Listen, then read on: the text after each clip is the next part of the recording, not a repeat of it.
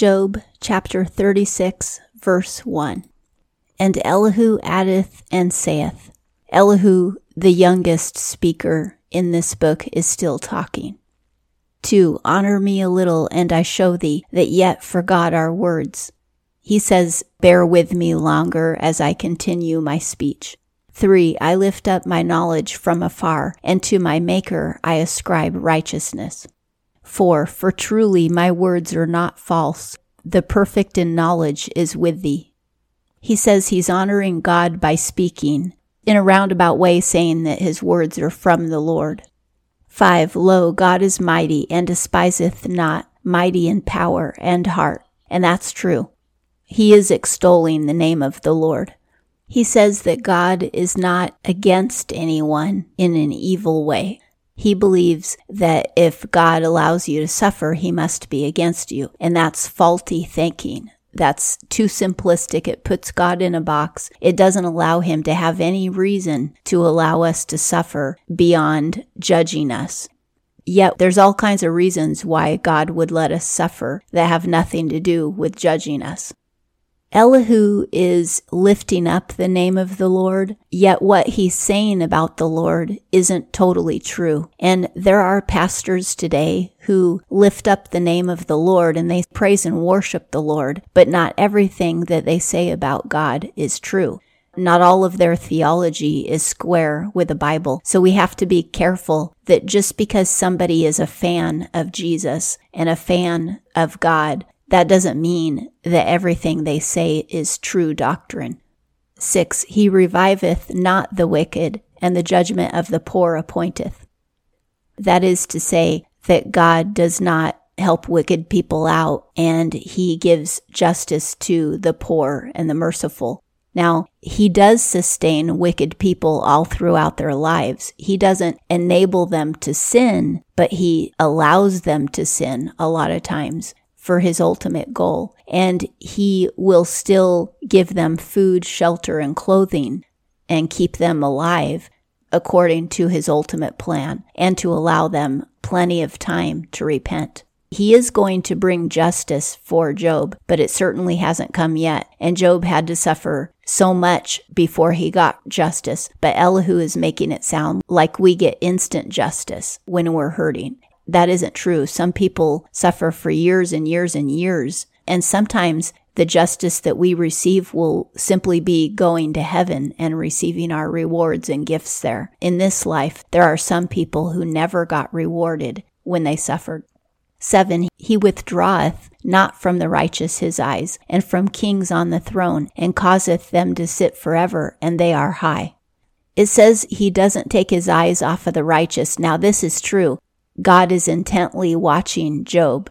However, that doesn't mean that he will never allow the righteous to suffer. Again, it's faulty thinking. It's too simplistic. Elihu is saying that because God is watching over you, he'll never let you suffer, and that isn't true.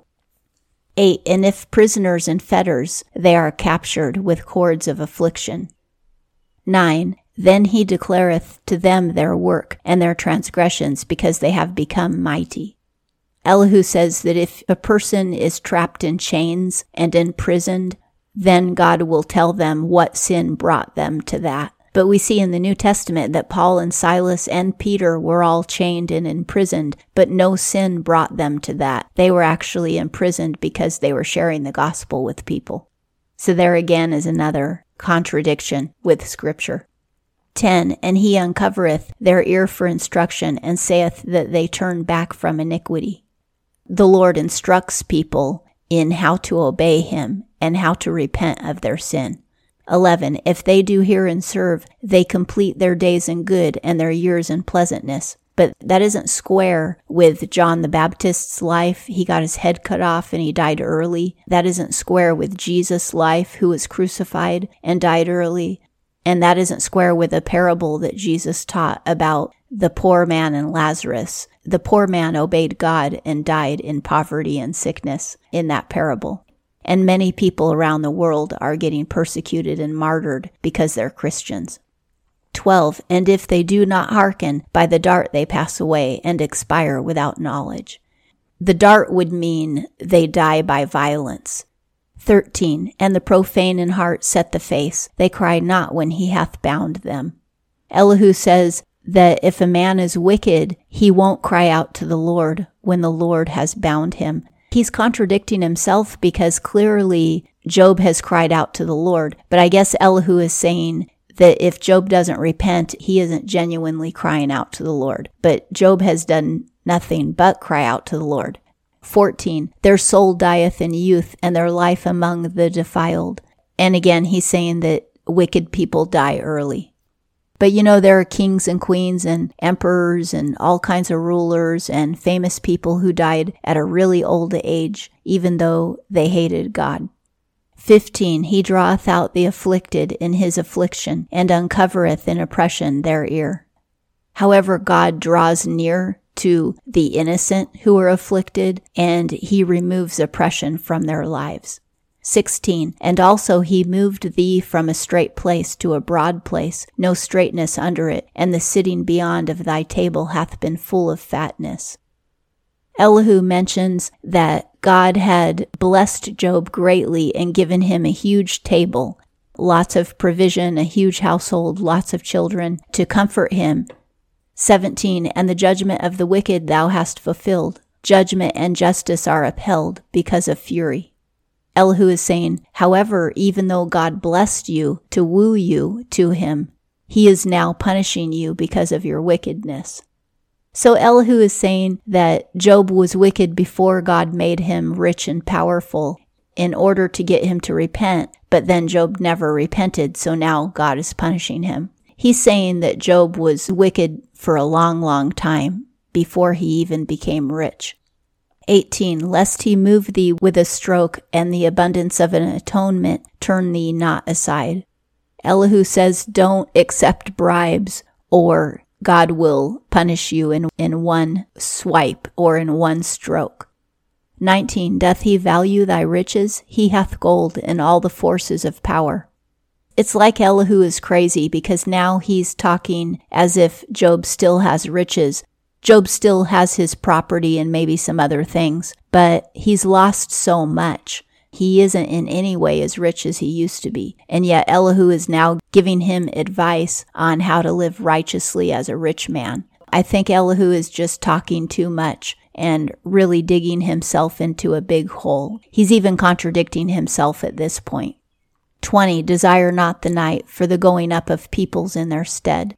Evil people love to practice evil at nighttime, like fornication, drinking, murder, and things like that happen at night.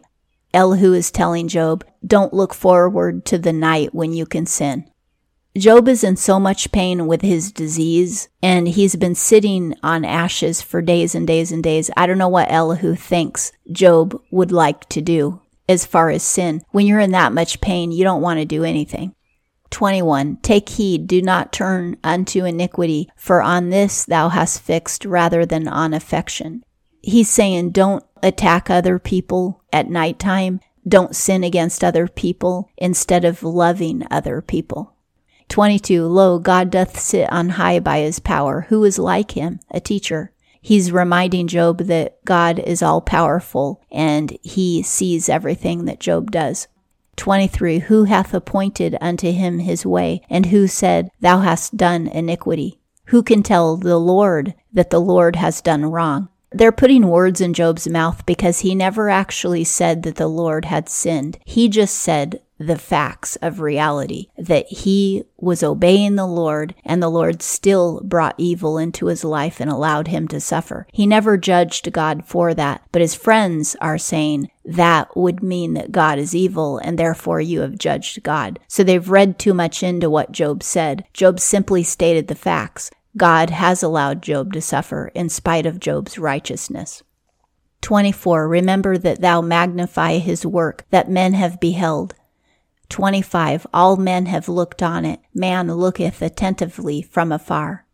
Elihu reminds Job to always extol the name of the Lord for all of his works that all mankind can see.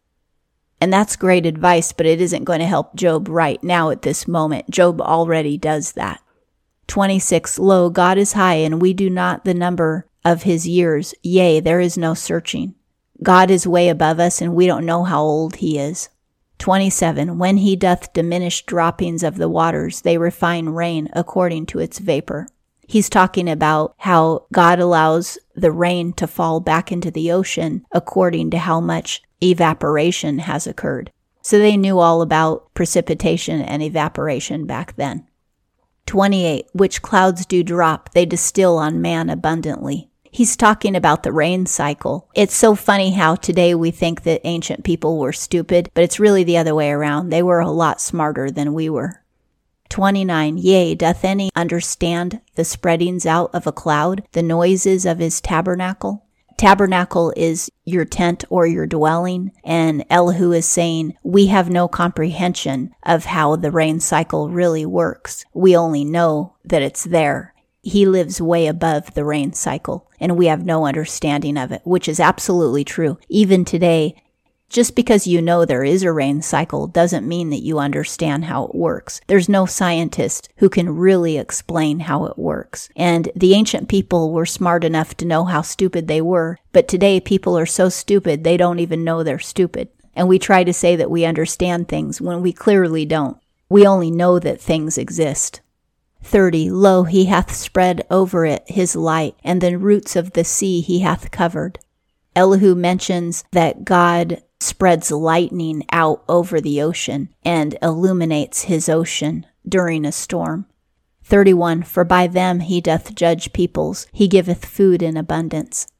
This is one of the ways that he judges the world, and he shines his light on the world, even using lightning. And he also provides food to every living creature and every human on earth. 32. By 2 palms he hath covered the light, and layeth a charge over it in meeting. God uses his hands to control the light over earth and the lightning and where it goes. 33. He showeth by it to his friend substance, anger against perversity. There's a mistranslation here with the word friend.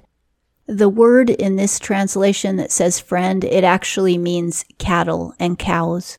Elihu said that the lightning even shows the cattle when a storm is coming.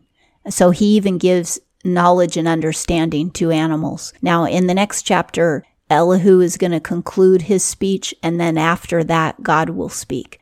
But Elihu has more to say in the next chapter. And that concludes Job chapter 36.